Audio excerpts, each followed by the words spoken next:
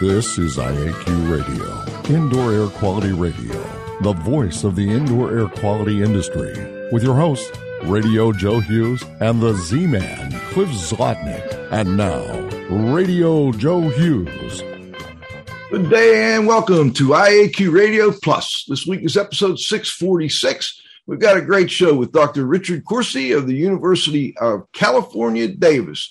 We're going to catch up with him on some recent events and also look at how COVID has accelerated IAQ research to practice. Before we get started, let's thank our sponsors. They're the reason we can continue doing the show. And don't forget about after the show, we continue the discussion at afterthoughts.iaqradio.com. Our marquee sponsor is Instascope at instascope.co. Our association sponsors are the American Industrial Hygiene Association, AIHA.org, the American Conference of Governmental Industrial Hygienists, ACGIH.org, the Cleaning Industry Research Institute, CIRI Science.org, the Indoor Air Quality Association, IAQA.org, the Restoration Industry Association, restorationindustry.org, the Institute for Inspection, Cleaning, and Restoration Certification, IICRC.org, Healthy Buildings America 2021, HB 2021-America.org. Industry sponsors are AEML Laboratories, AEMLINC.com, Particles Plus, ParticlesPlus.com, Grey Wolf Sensing Solutions, GreyWolfSensing.com, TSI Inc., TSI.com, Sunbelt Rentals, SunbeltRentals.com, April Air, April, AIRE.com, Healthy Indoors Magazine, HealthyIndoors.com. And now you can win a cool prize. It's time for the IAQ Radio Trivia question. Be the first to correctly answer. Simply email your answer to czlotnick@cs.com. Or if listening live, just text your answer from your computer. And now, here's the Z-Man. Hello, everyone. Congratulations go out to Victor Cafaro, Chesterfield, Virginia, who was first to identify as the winner of half of a Nobel Prize in Physiology, Microbiota. The IQ Radio Trivia question for today, November 19, 2021, has been sponsored by TSI Inc., an industry leader in precision instrumentation for the monitoring of indoor air. Expand your IAQ investigations at tsi.com. Here's today's question. The most in-demand course at UC Davis. It's taught in the chemical engineering department, and it attracts over 2,000 students per year. Back to you, Joe. All right. Dr. Richard Coursey, he recently joined UC Davis as the Dean of the College of Engineering. Prior to that, he was the Dean at the Massa College of Engineering and Computer Science at Portland State University. And for over 24 years, he worked at the University of Texas, Austin, where he taught numerous courses related to fluid mechanics, air pollution, and indoor air quality. Welcome back, Rich. It's been too long, 6 years. It's been a long time, Joe. Yeah, I agree. So thank you very much. You have been, you helped us in the early days, and then in the mid years of IAQ Radio, we did a lot of research to practice shows, and you brought on a couple of your students. And what we'll do is we'll have John post those shows as the day goes on, and we'll put them in the blog so people can go back and check out those past shows. But since you last joined us, you went to Portland State and now at UC Davis. Maybe you could update folks on how that's all occurred and what you're up to these days. Yeah, so thank you so much.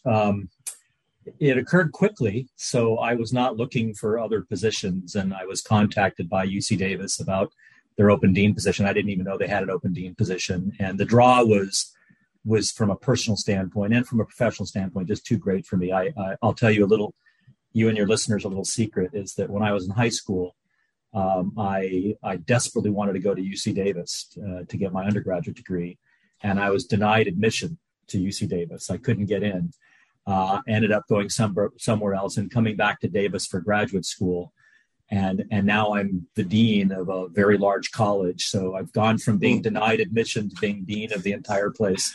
But we're a large college. We have almost 6,000 students and 215 faculty members, and just great staff, amazing staff, large base of staff, and 8 departments, 12 different degrees.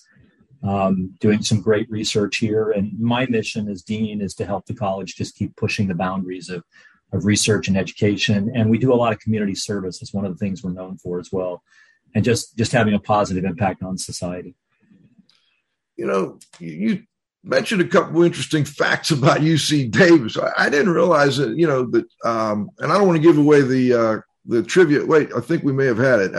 Somebody may have answered it, but the trivia question, you got a couple of very interesting classes there. One on grapes. I forget the term. I had to look it up, Rich. The other one. Our enology program is world class. So we have enology and viticulture. So, wineries are pretty critical to the economy of California, and UC Davis has done a lot of research on wine and viticulture and those, vineyards and those kinds of things over the years. In fact, one of the members of the external advisory board of advisors for our enology program is Dwayne Wade, the ex-basketball player. So he comes to Davis sometimes now because I think he owns a winery in California. So that's pretty exciting. We've got Dwayne Wade coming to campus. We also have, I can't give away the trivia question. We do have a laboratory in one of our chemical engineering courses that's about how to make whiskey. So there's a lot of fun stuff going on this campus. Interesting place, huh? Well, over the last 5 or 6 years, a lot's happened. And I'm just wondering, we used to really focus on research to practice. What do you see over the last 5 or 6 years as some of the important research to practice breakthroughs or important research that's come out on, that our practitioners should be aware of?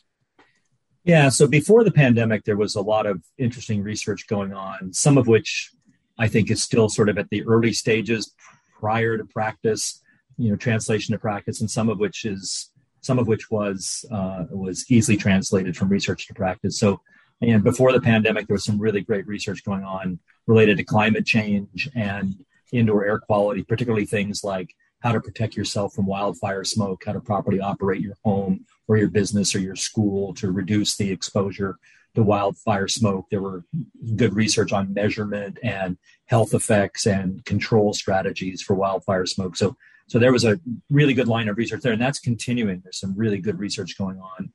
I think the other was the role of humans as sources of air pollution, the role of humans as sources of particles in indoor environments. Even some recent research that's fantastic showing that ozone chemistry with squalene in your skin not only leads to gaseous byproducts, which we can detect in air, but it can lead to ultrafine aerosol particles that are released from your skin from the oxidation chemistry that occurs. That's still, I would consider, mostly at the research phase, and whether or not it ever has any significance in practice, I'm not sure, but it's really interesting research.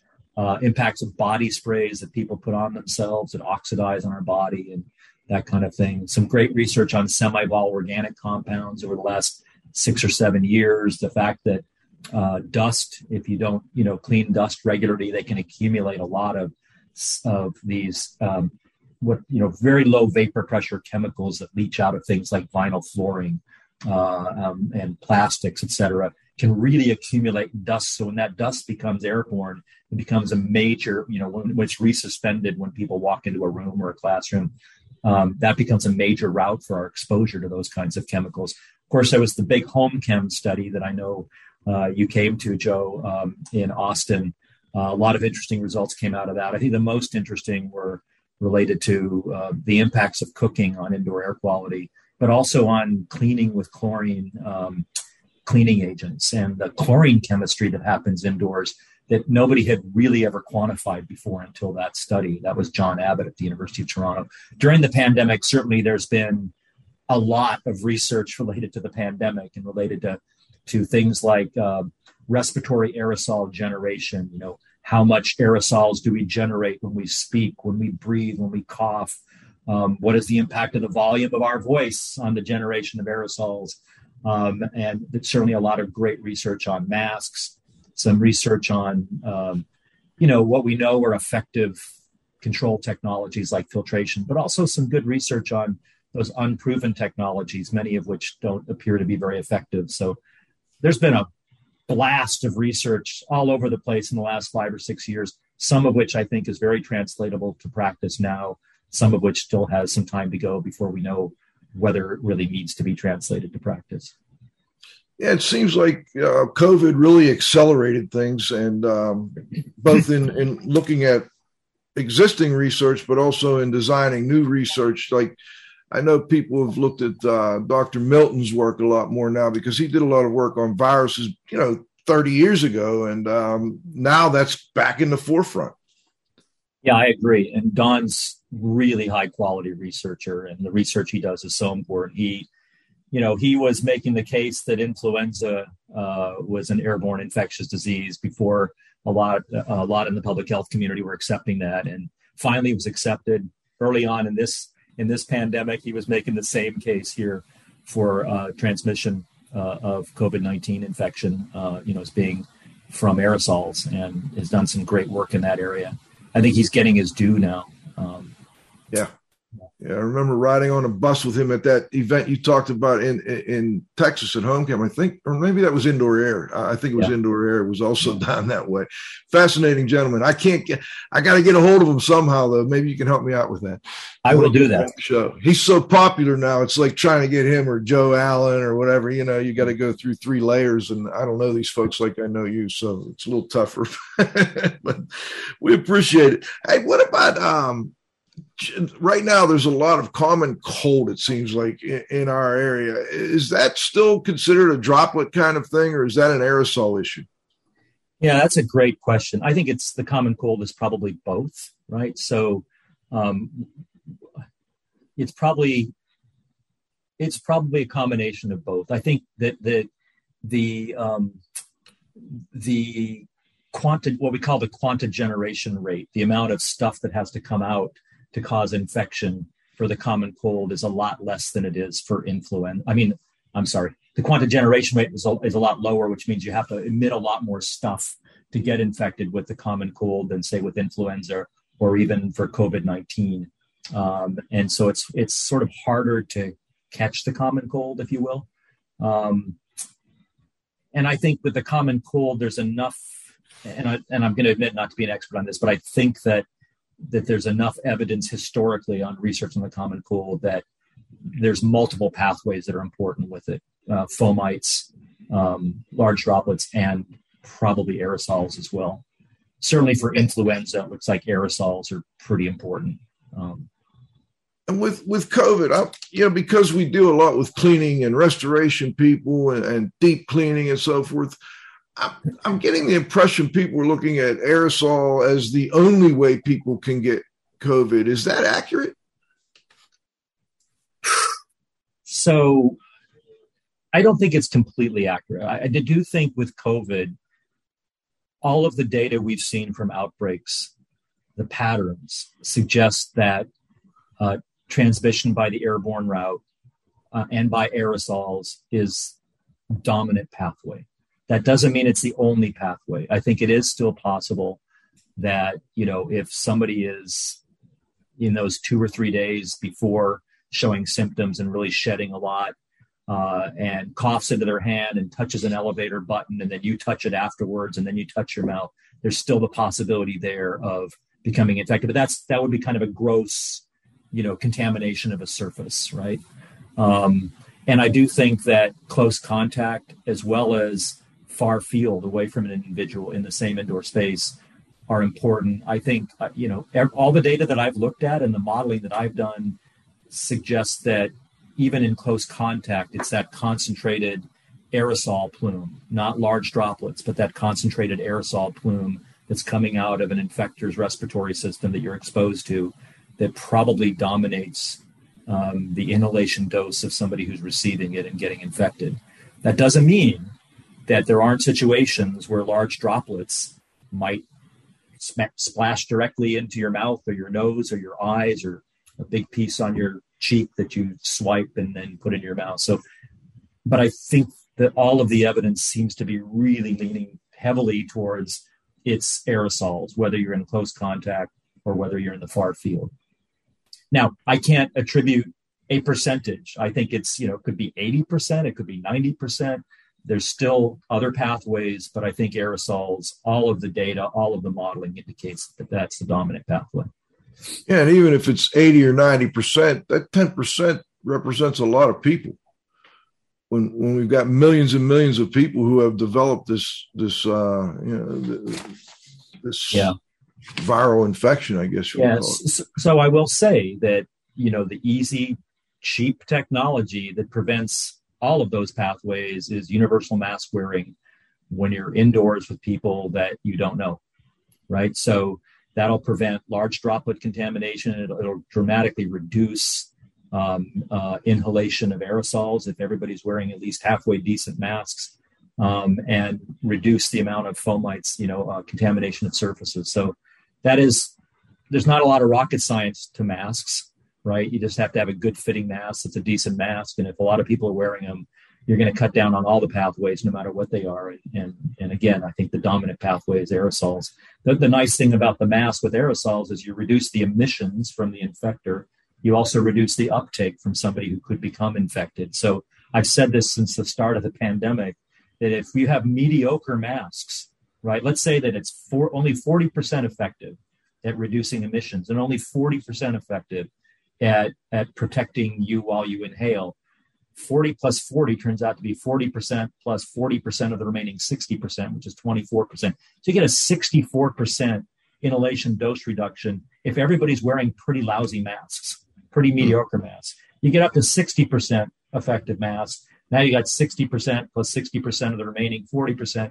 You're up to 84% inhalation dose reduction of aerosols. So that's not even a great mask, right? So masks work, and all of the evidence related to masks from epidemiological studies that have been done during the pandemic, from great research in a lot of different laboratories around the country and different types of masks and how protected they are from emissions and inhalation, all suggest that, this is a cheap, after vaccination, this is number 2 in terms of protecting you.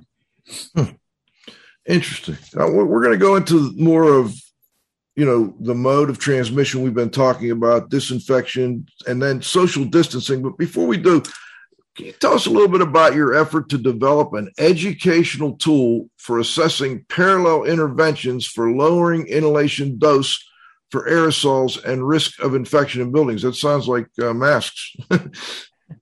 Well, it can be more than that. It can be masks, it can be ventilation. Sure, a big part of it, though. Okay. Improve filtration, reduced occupancy, et cetera. But, they came about basically because schools seem to be really struggling with this issue of how you lower the risk in a classroom for both the students and the teachers. You don't want students getting sick and bringing it home.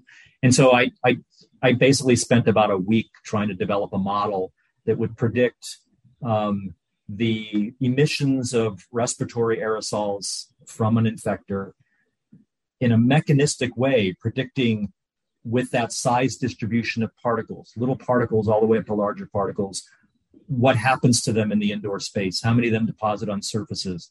If we have portable air cleaners, how much are removed in a portable HEPA air cleaner, how much is removed in a filtration system and an HVAC system, et cetera.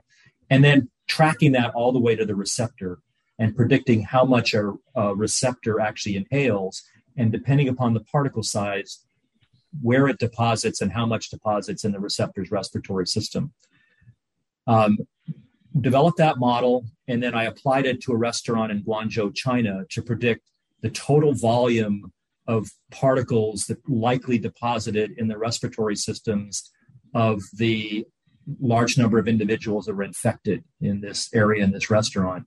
And I was struck by the number. It was on the order of a picoliter. For your audience, a picoliter is 1 trillionth of a liter, right? So not a millionth of a liter, not a billionth of a liter, a trillionth of a liter. It's a little tiny speck of volume that you'd have a hard time seeing if it was on, on a piece of paper. So a tiny amount of volume of particles in the respiratory systems of those infected in Guangzhou, China, caused this outbreak. And there's great video footage from that event, great metadata. It's in China, so there's cameras everywhere taking pictures of everything, right? And Hugo Lee and his team were allowed to go into the restaurant afterwards and sort of simulate the conditions using thermal mannequins and hot plates and looking at the ventilation patterns and conditions. So we have a lot of data that was useful for the model that made this the best case scenario for applying the model. Then what happened was a team at the University of Oregon, Kevin Vanden Weilenberg, who you probably know, and one of his PhD students, Human, they caught wind of what I was doing and they said, hey, why don't we put a nice user interface on this so people can use the model? And so they took the model that I developed and they put this really beautiful user interface on it. And if you allow me to, maybe I'll share my screen and just show you what that looks like. Yeah, please do. I was going to ask you. Yeah, it allows the user to sort of turn knobs and say, if I do this, how much does my risk of infection go up or go down? And you want to move that to as low as possible. So if I can share my screen, I will, let's see. And there we go. All right. Yeah. So it's at safeairspaces.com. Yeah, we wanted to make this available to anybody who wants to use it. So you can just go to www.safeairspaces.com. And again, the model is intended as an educational tool, although we've applied it to in a research setting, and it works pretty well. We can talk about that later if you want. But it accounts for a lot of things that other models to predict infection don't account for, the typical airborne infectious disease model. So this will account for the particle size distribution, how many particles deposit on surfaces in the indoor environment, how much are removed by filtration, et cetera. And it's focused right now on the far field, but we've been doing some experiments to incorporate into it a near field. So if you're within about 3 or 4 feet of somebody, factors. So this is what the interface looks like. And I've just showed some results here for no masks in an underventilated classroom. And you get all this information here. So the user inputs information here. Unfortunately, the platform that is used is all metric, and there's no option for converting this to English units. And it only allows capitals. So that's why you have this weird capital M2 for meter squared. But once you put all your data in metric units, over here it will summarize them all in English units. So something that's a little bit more common to many people. Mm-hmm. And the key here is this thermometer looking thing here. And so the black ball is essentially your risk level. And we defined what risk levels are in the model. But you don't want to be in the red zone, basically. So you can see for this classroom environment here, we're starting off with nobody wearing masks in an underventilated classroom, which is about 80% of the classrooms I've studied in a couple hundred classrooms in Texas. You can see we're in extreme risk. A lot of infections will occur if there's an infector in this classroom. You can also see on here a little icon here of the respiratory system that shows where most of the particles, based on the particle size distribution from the infector, where they're going in our respiratory system. How much are being captured in the nasal pharyngeal region, how much are being captured in the upper respiratory system, how much are depositing in the lowest parts of the lungs. And this little donut over here kind of shows you the ultimate fate of the particles. How many are just simply eventually being ventilated to the outdoor environment? How many are being deposited on surfaces? What percentage are depositing in the lungs of all the students in the classroom? So you get this kind of cool additional information. Now, the value of this model, right, is that you can take a scenario which is a bad scenario like this and say, well, what can I do to make it better? So the next slide is everybody puts on masks, which are relatively mediocre masks. So I think we assumed 40%. We assumed around 40% roughly effectiveness of masks. That's not a great mask. Poor fits of good masks or poor masks, period. And you can see that the black ball dropped from sort of high in the red region all the way down to kind of the borderline of what we consider high and moderate risk, with a substantial reduction in the number of infections in the classroom. So we go one step more here, and we say, well, let's start ventilating the classroom, right? So now we go to increased ventilation. So here we are somewhat greater than ASHRAE 62.1, still no filtration. We did prescribe a high emitter in this example, And now we get to a risk reduction of 82%. And the little black ball now drops all the way down to, pretty close to the low risk area. So just by everybody wearing masks and increasing the ventilation, those two things, we get this dramatic reduction in inhalation dose. And there's a lot more details here. We pulled in Chuck Haas from Drexel University, who helped us with a dose response model that's the closest we know to COVID-19. And so this is actually predicting real risks of infection. And then we can go one scenario more, which is everybody wears masks, we increase ventilation, and now we put a filtration system. This is basically a HEPA-based air cleaner in the classroom. And then we also take 20-minute mask breaks. I think this is every 2 hours. I can't remember what the simulation was in the classroom. And you can see we drop the ball all the way down here. So just by layering a few things, which is not, there's no rocket science here, wear masks, increase ventilation, use an, HEPA air cleaner off the shelf, and take a break once in a while. And while the students are outside, continue to ventilate the classroom, continue to filter the classroom so that you drop any virus-laden aerosols down before everybody comes back in. So you're sort of starting at a lower scenario again as you start to build back up if there's an infector in the classroom. So that's kind of the value of this tool. And anybody can just go to that site and play with it. It was intended really to just kind of help people with visualizing the impacts of not rocket science, pretty simple things you can do to reduce your risk. You can see in this example, the donut over here is when we put the HEPA filtration system in, this yellow portion of the donut is the total number of aerosols that came out of the infector's respiratory system that have been captured on the HEPA filter, right? So you can see the big bang for your buck you can get by putting a single one HEPA filter in a standard size. I think we assumed a 700 or 800, about a 600 or 700 square foot classroom, 600 square feet. Now, I noticed a couple things. One is there's no spacing, distancing. Is distancing less of a less effective, essentially, than what we thought originally?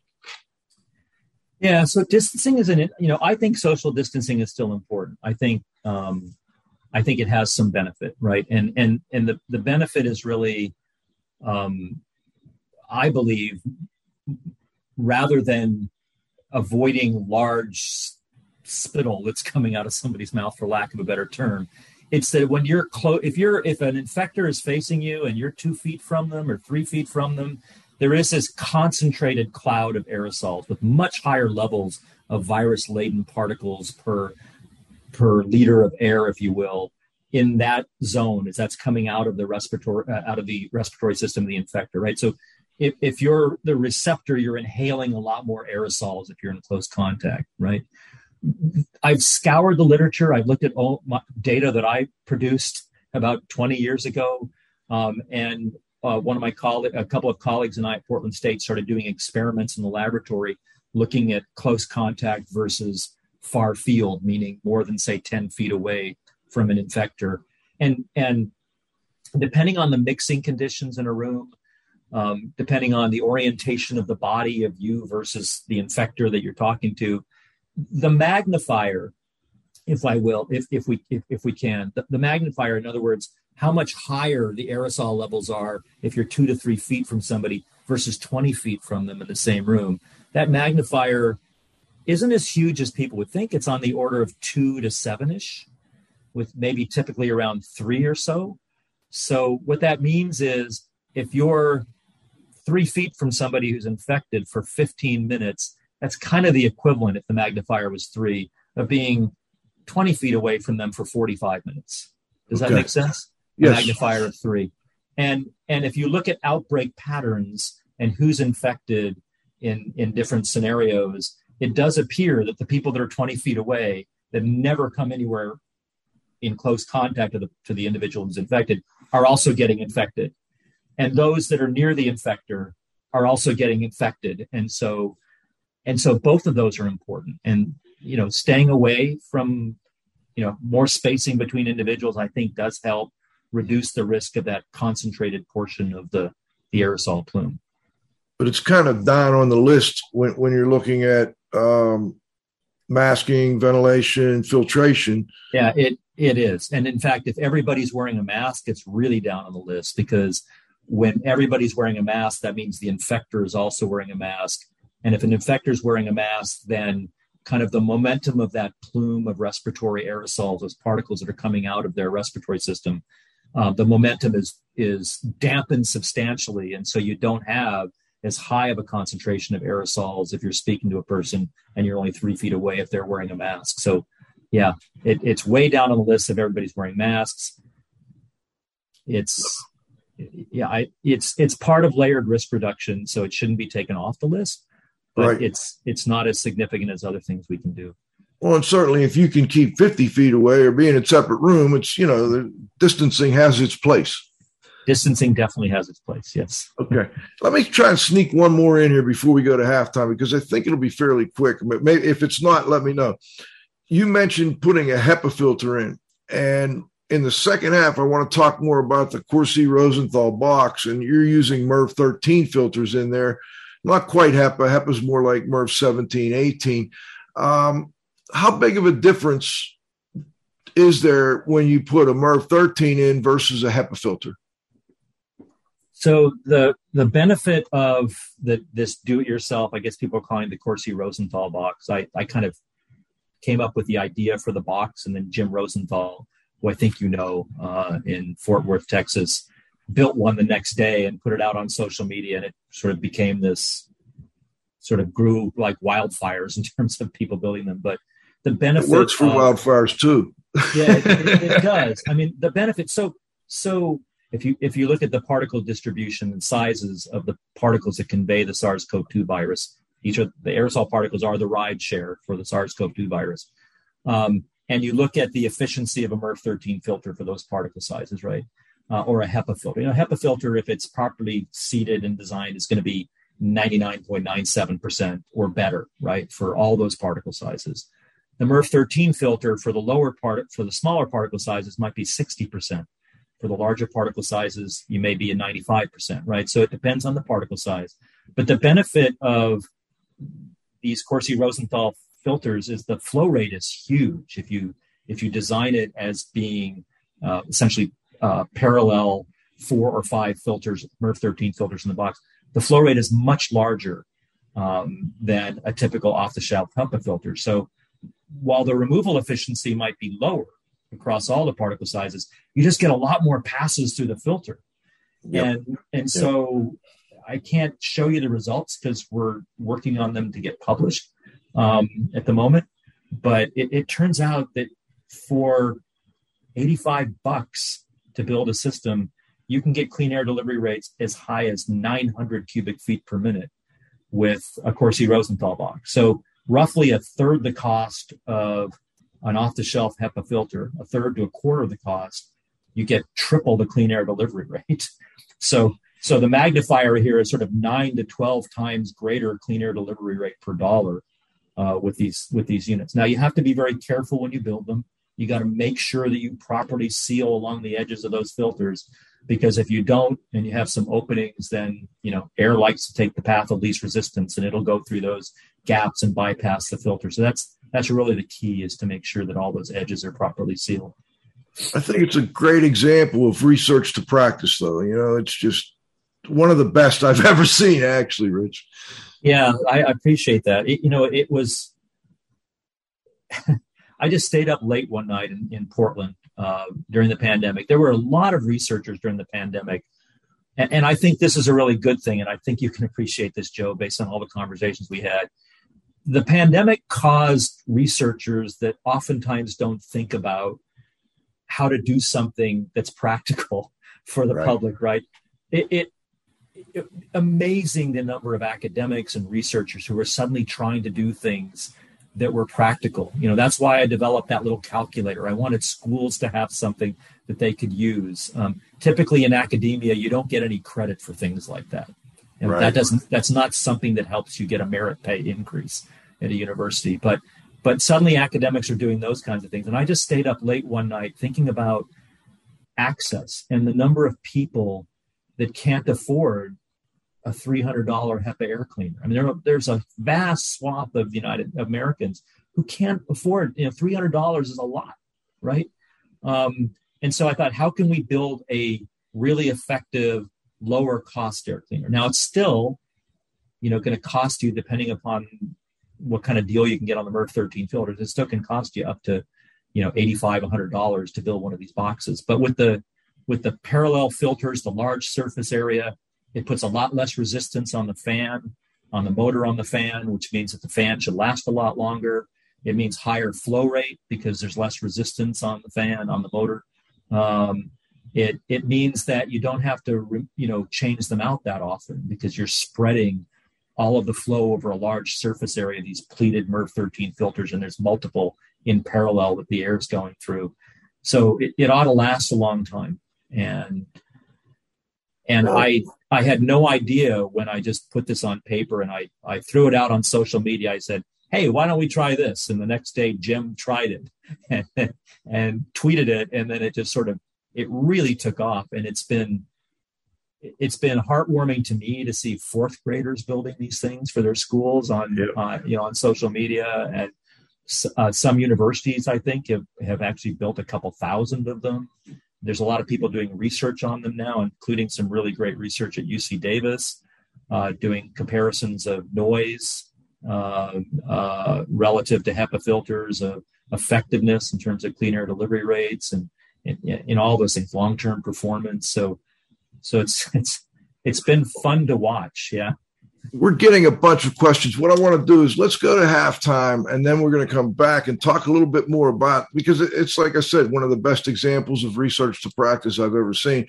So we'll be back in 90 seconds with Dr. Richard Coursey. We're talking about COVID and how it's accelerated indoor air quality research to practice. Our marquee sponsor, Instascope. More jobs done faster with the future of IAQ assessment technology, unlimited samples, instant results, and cloud-based data at instascope.co. Association sponsors are AIHA, Healthy Workplaces, A Healthier World, AIHA.org, ACGIH, Advancing Careers of Professionals in Environmental Health, Industrial Hygiene, and Safety, interested in defining their science, ACGIH.org, The Cleaning Industry Research Institute, see more deeply through science and research, CIRI Science.org. The Indoor Air Quality Association, IAQA.org. The Restoration Industry Association, the granddaddy of the restoration industry, restorationindustry.org. The IICRC, a nonprofit standards development and certifying body for the cleaning and restoration industry, IICRC.org. Healthy Buildings America, Honolulu, Hawaii, January 18 through 20, 2022. HB 2021-America.org. Industry sponsors are AEML Laboratories, free shipping, great pricing, same-day results with no rush fee, AEMLinc.com. Particles Plus, feature-rich particle counters and air quality instrumentation. Count on us, particlesplus.com. Gray Wolf Sensing Solutions, over 20 years manufacturing accurate, reliable IAQ instrumentation for portable, short-term, and continuous monitoring. GrayWolfSensing.com. TSI Inc., an industry leader in precision instrumentation for monitoring indoor air. Learn how to expand your IAQ investigations. TSI.com. Sunbelt Rentals, availability, reliability, and ease for all your IAQ and restoration needs at sunbeltrentals.com. April Air, healthy home, April, AIRE.com. And Healthy Indoors Magazine, a free online magazine for industry professionals and consumers, healthyindoors.com. All right, we're back with the second half of our show. Dr. Richard Coursey. Okay, Rich, 6 or 7 years ago, I remember we did this little healthy building summit here, and Linda Wigington came up and she spoke, and she's with the Roxas Reducing Outdoor Contaminants in Indoor Spaces. She had a box fan with a MERV 13 filter taped to it, and I thought that was maybe were you aware of that when you were developing, that they had been, playing with this for years? Yeah. I had certainly seen that a lot of people were actually using a single filter attached to a box fan. And, that'll actually work. What'll happen is that you'll get a higher resistance on the fan. So that'll lower the amount of airflow through the fan. It'll put, more resistance on the motor, which means that the motor might burn out a little bit longer. I'm not sure how significant that is to many, because box fans are pretty cheap and you can just replace the box fan. So one of the motivations for the cube or the box was to lower that resistance, increase the flow rate, and therefore increase the clean air delivery rate. I do have a slide I can show you. Please do. I had John looking for one actually, but go ahead. Let's see, share screen. How's that? All right, let me just find the right slide here. Here we go. So if can you see this? Yes. Yeah. So this was this was basically a field experiment with a single MERV 13 filter on a box fan in a relatively small office, an office that's kind of like a large walk-in closet, if you will. And it was an experiment done by a young professor at Portland State University, David Burnett. Shows the PM 2.5 concentration on the vertical axis. And this is during a bad wildfire season in Oregon. So this is wildfire particles, which is a somewhat different distribution than obviously respiratory particles that come out of it in somebody who's infected. But you can see the starting point. He had a steady state of around 160 micrograms per cubic meter of PM 2.5 in his apartment. And that's a really high concentration of PM. Yeah, that's very high, yes. This was kind of the worst of the worst season in Portland, Oregon that year. I was 1 mile from the evacuation zone, so we really felt it in our house. It was just a bad season. So then he basically, in this small office again that was not particularly well ventilated, he turns on this box fan with a single filter on it. And you can see the PM 2.5 levels drop to 10 micrograms per cubic meters within about 25 minutes. So that this single filter on a box fan, pretty cheap. A MERV 13 filter on a box fan might cost you $35-$40. If you take these data though and you sort of analyze them versus not having a box fan, well, if you just analyze them at steady state here at 25 minutes in here, you get a clean air delivery rate, on the order of 80 to 90 cubic feet per minute. So it looks great because this is a very small space and it's not a well ventilated space. So you're going to get a really positive impact. And in those kind of spaces, in a small office, in a bathroom, those kinds of things, that combination of a single filter and a box fan can actually work really well, right? But the disadvantage is if you try to put that in a much larger space, you're not going to get as high of a flow rate. That kind of clean air delivery rate is not going to give you as big of a bang for your buck as if you actually had a box made out of MERV 13 filters all in parallel with lower resistance on the motor, lower resistance on the fan, higher flow rate.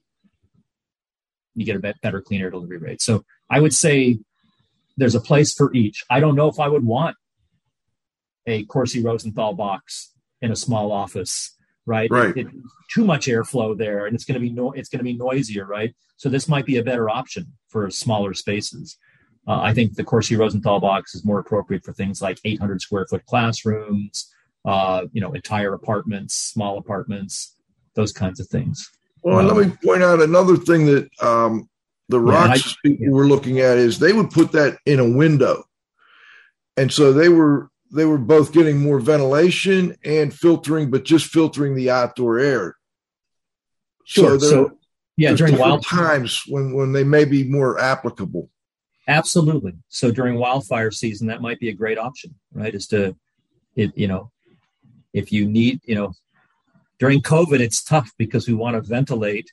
And if it's COVID during wildfire season, we don't want to ventilate. And we don't want to ventilate to bring out wildfire smoke in. We want to ventilate for COVID-19. So we have to look for these other options. That's where portable air cleaners in general, I think, have their biggest bang for the buck, is when you can't ventilate as much as you'd like to.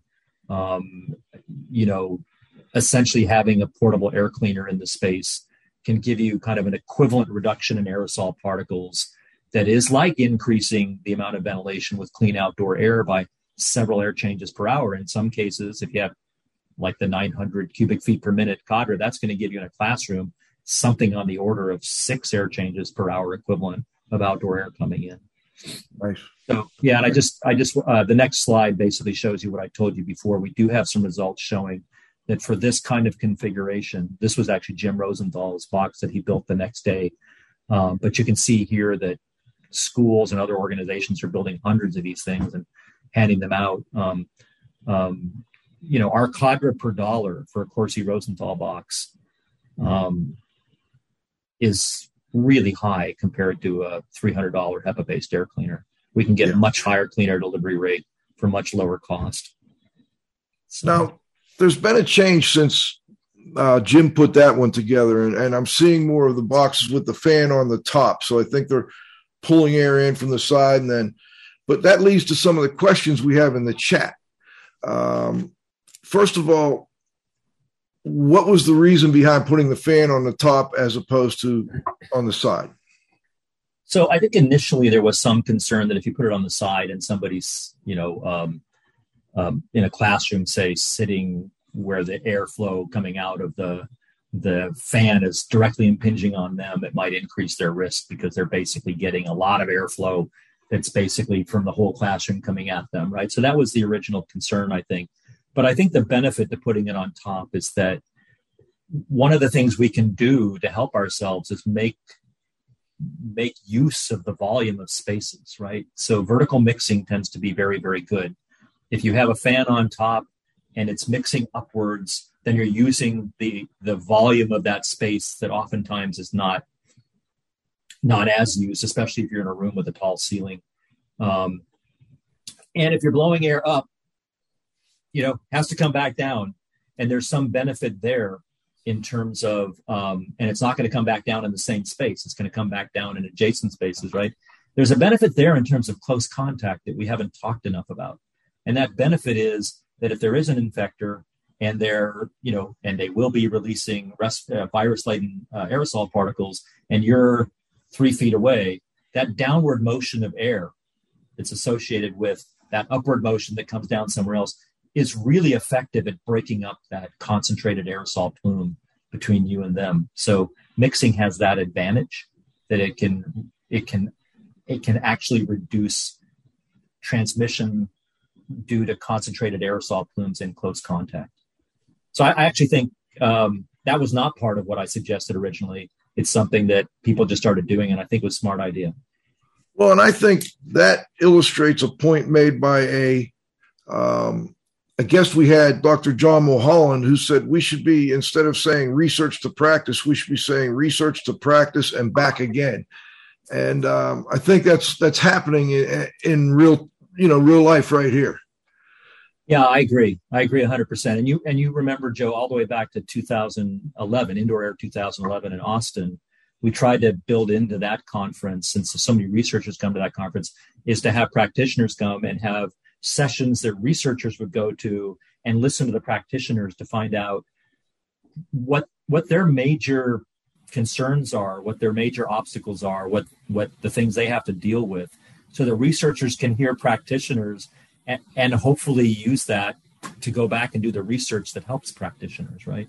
And I think a lot of that has been happening during the pandemic. This pandemic has been a disruptor in our lives in so many ways, but I think it's been a disruptor in terms of the general public suddenly becoming aware of the importance of indoor air quality, and the general public finally learning terms like ventilation and air changes per hour and HEPA and MERV 13. These are just not terms that were in the general lexicon of Americans in general before this pandemic. So this heightened awareness of the importance of indoor air quality, I think, will generate a lot more research opportunities for people to do research.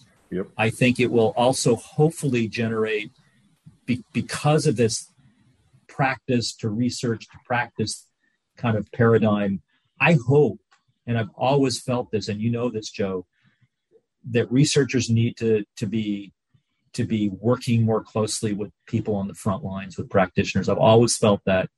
And I hope that that's one of the disruptions of this pandemic, is that we see more of that happening in the future. I sure hope so. All right, let's go to the next text question here. Could you explain the shroud? This is something John and I were talking about before the show here today. You can put a little shroud, cardboard or whatever, to make sure that maybe you could explain why the shroud is or is not important. Yeah, it's a great question. And I want to also say, because I need to be honest, that is not something that I had actually proposed initially. It was, again, people sort of took that initial concept and started adding to it and improving it, which is great. So I think it was David Elstrom. In Canada who came up with that idea. And the idea is that when you have essentially a circular fan, right, movement, fans circular, and you have a square box with the fans inside, that what happens is in the corners and the edges, and this is really hard to explain. It's a fluid mechanics phenomena related to what are called vortices, which are related to vortices. You basically you can get flow going back in the opposite direction to make up for the flow coming out. And so in the corners of the fan, what happens is that some of that flow kind of recirculates in the opposite direction. You get turbulence. It's basically a turbulence phenomenon without getting into all the details. It's actually pretty complicated from a theoretical standpoint, from a fluid mechanics standpoint. But by putting that shroud around the edges so that when you're looking at the outlet of the box fan, it essentially, you're looking at everything to the tip of the fan blades, essentially. So you're just seeing really the fan, right, in its rotation. You reduce that, and that gives you somewhat, not hugely better performance, but somewhat better performance. It's a nice little addition to the box, yeah. And not much money either. I mean, you just got out a piece of cardboard. Hey, what we're going to do, we're going to go to the roundup, and I'm going to keep trying to get to these questions on the text, but if we don't, we now have this afterthoughts.iaqradio.com, where after the show, we'll try our best to answer the questions we didn't get to during the show and discuss things that we talked about on the show. So let's go to the roundup, John.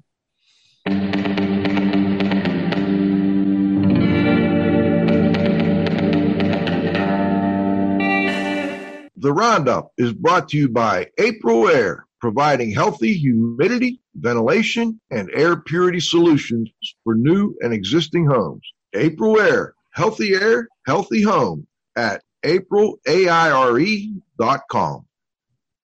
All right, so I've got a question here that says, but the DIY MERV 13 increased CADR still does not capture the smallest particles. It just recirculates them back through the MERV 13, right? Or am I being stupid? Well, it captures some of them, but Rich, you can explain that better than me. Yeah, it captures some of them for the really small particles. Let's say it captures 50% of them in a single pass through the MERV 13 filter with one of these boxes, right? But if you can get over the time course that air stays in a room before it completely ventilates out, if you can get 10 recirculations through the box, let's just pick 10, right? That means that you're getting 50% the first time, and then 50% of the remaining 50%, that gives you 75%.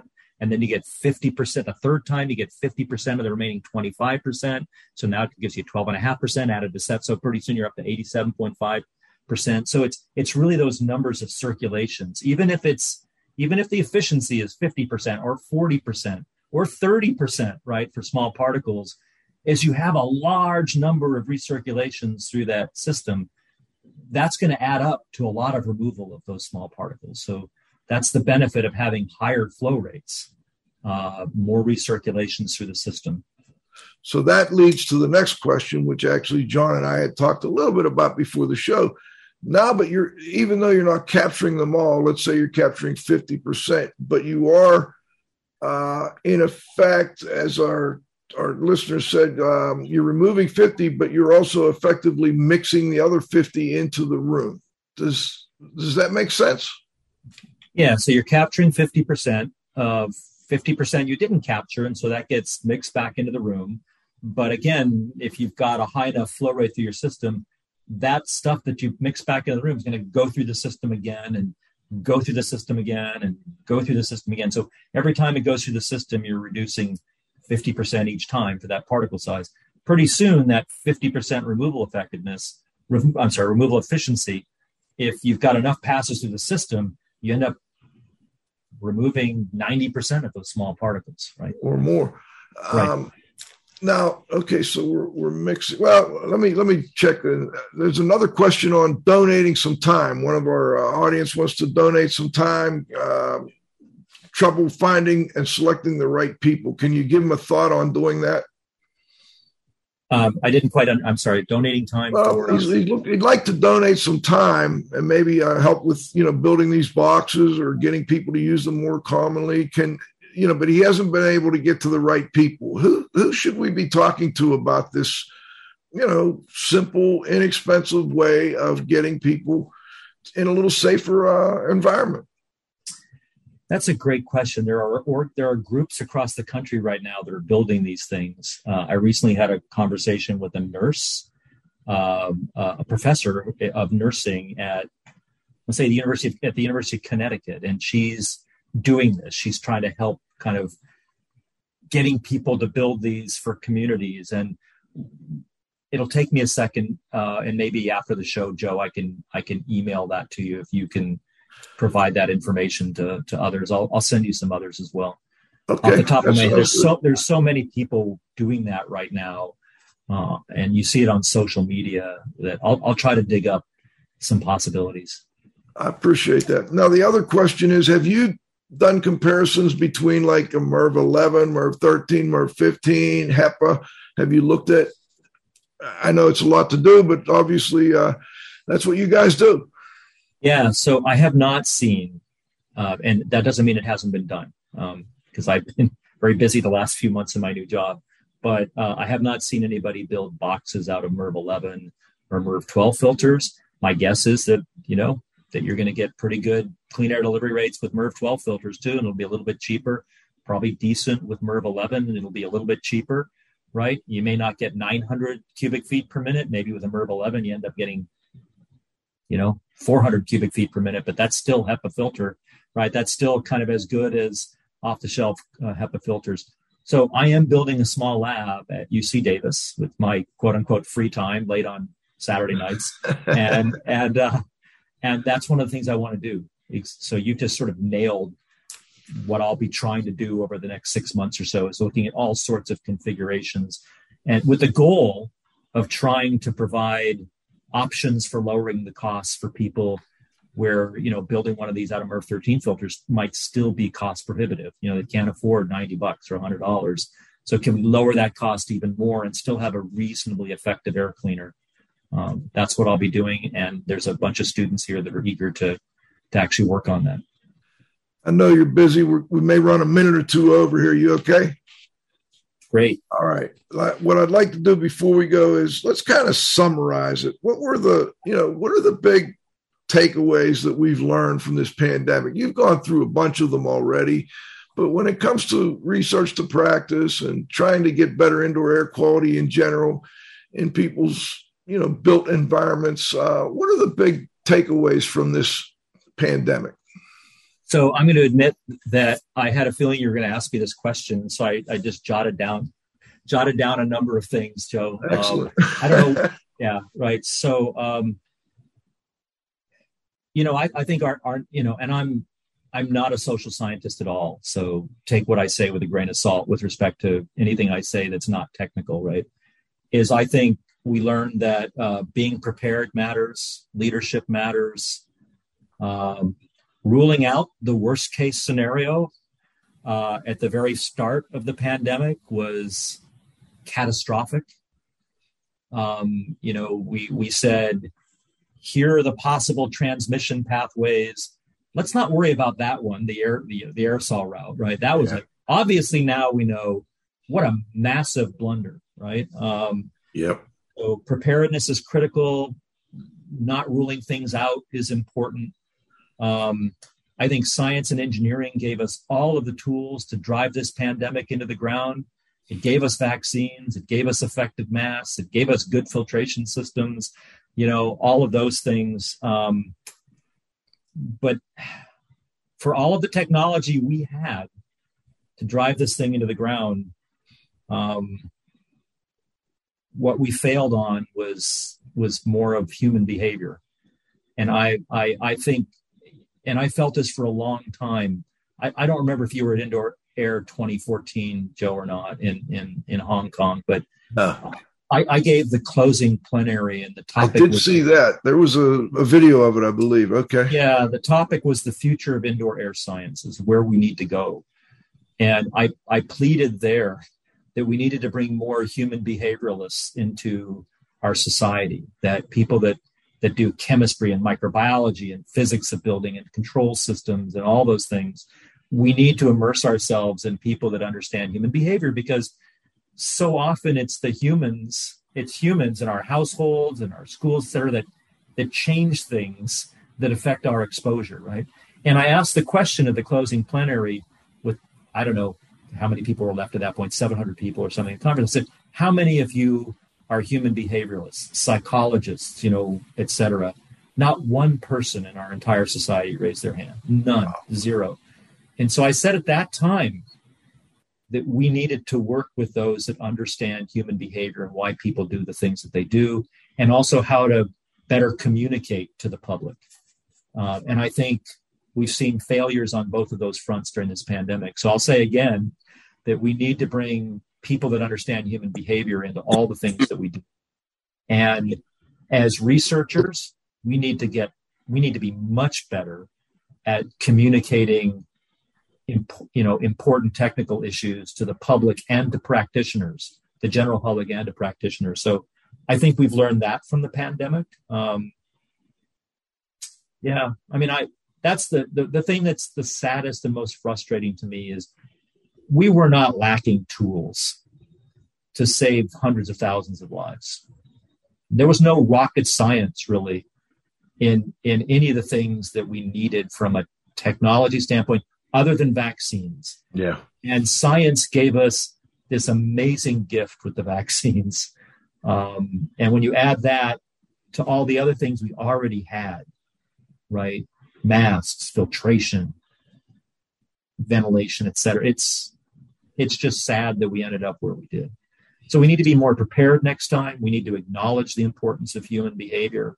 We need to acknowledge the importance of communication, of technical issues. Yeah, that's sort of my summary of the last 2 years. Well, and not only do we need to get out of our silos, the medical community needs to get out of their silos. They just blew this horribly, and it's a shame.